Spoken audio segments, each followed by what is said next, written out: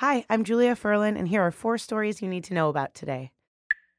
Omarosa Manigault Newman, the former reality TV star turned political aide to President Trump, will be leaving her position in the Trump administration.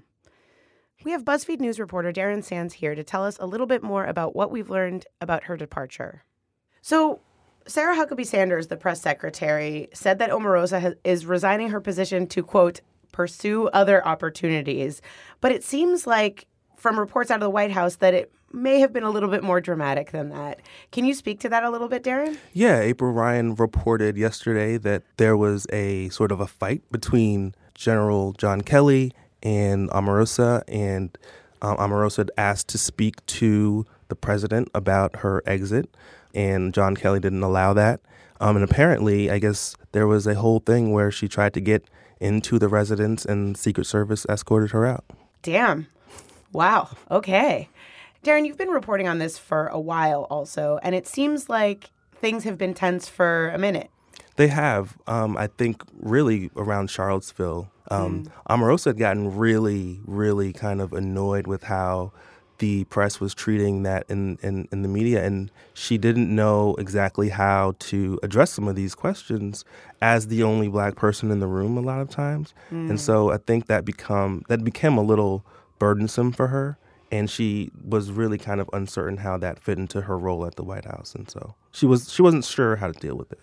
A lot of people in the White House didn't want to talk about race, right? Yeah, it wasn't a giant priority for people inside the administration. You heard a lot of times when some of these stories would pop up that there was a lot of anxiety in the White House because this was not something that they prioritized at all. It wasn't something that was very important to them. And so for it to take an outsized role in sort of the day-to-day operations of the White House and how it's run, and them wanting to undo Obamacare, and for instance, and wanting to do the tax bill, the idea that they were dealing with NFL players protesting was something that they didn't really like a whole lot because it just took up too much space. Omarosa was Trump's most visible Black ally in the White House and beyond. I mean, she's been in the Trump inner circle since 2004, since they were on The Apprentice together. What does it mean that she's leaving now and leaving on such bad terms, it seems? Well, it's interesting because in Washington, right, there are people who really depend on her presence in the White House. There are people who call her all the time and try to get time with the president and try to get their policy initiatives to her. That's really one way to get to Trump, is to get through Omarosa. There are other people who, as I reported in my story back in March, the big feature we did on her, that really don't care all that much about her. They feel that she was way too divisive, and they thought that she was just like a figure that wasn't the right person for this role. The other side of that race question is like people want to like say that she's this villain and stuff like that, but like at the end of the day, she still does see herself as a Black woman, and a lot of these issues, to see them played out in the national story really with her boss as the background of it, it was difficult. And no matter what you think of her as a person, it's something that I think you have to take into account in terms of her wanting to not wanting to do the job anymore. Well, thank you so much, Darren. I really appreciate you. Awesome. Thanks. On Tuesday, Doug Jones became the first Democrat in 25 years to win a Senate seat in Alabama. He beat Republican Roy Moore, who was backed by Trump and the RNC, and who has been plagued by accusations that he had inappropriate sexual relations with many underage girls. We have political editor Catherine Miller here to tell us a little bit about what happened and what she thinks all of this means. Catherine, how surprised should we be that Jones was able to beat Moore in a state like Alabama? We should be pretty surprised. It's very unusual for a Democrat to win in a state as red as Alabama.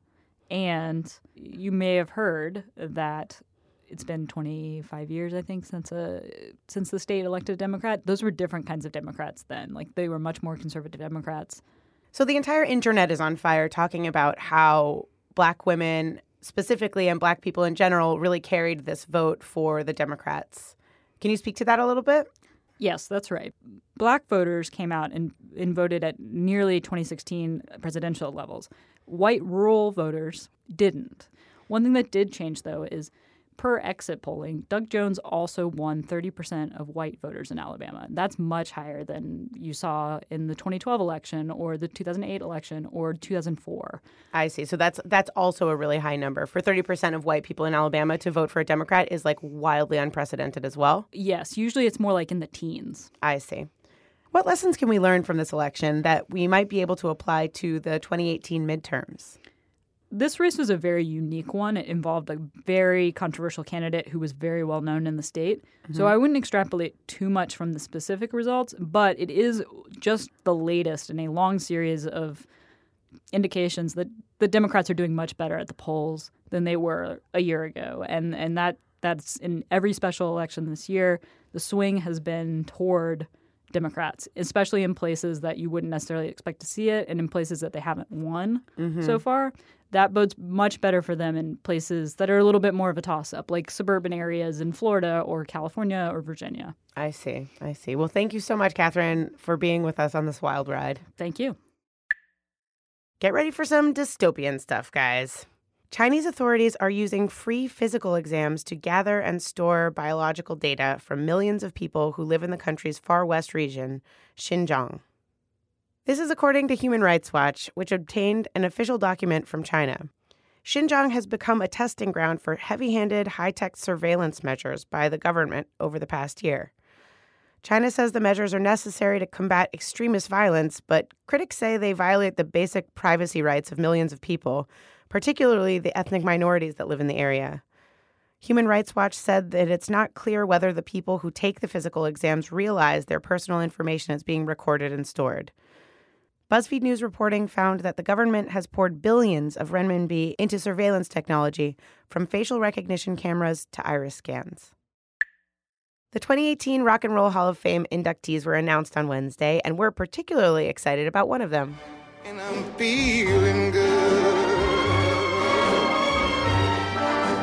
That's Nina Simone. Singer-songwriter is known for her civil rights anthems like To Be Young, Gifted, and Black and Mississippi Goddamn, as well as for jazz standards like Feeling Good.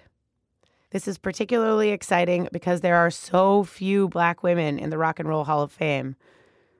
If you want to go deep on Nina Simone, there's a great documentary about her life called What Happened, Miss Simone that you can watch on Netflix. For more on the latest stories, download the BuzzFeed News app. And guess what, Googs? You can now find this briefing on Google Home, as well as the Amazon Echo, or wherever you get your podcasts. And don't forget to rate us, but the rule is only if you like us.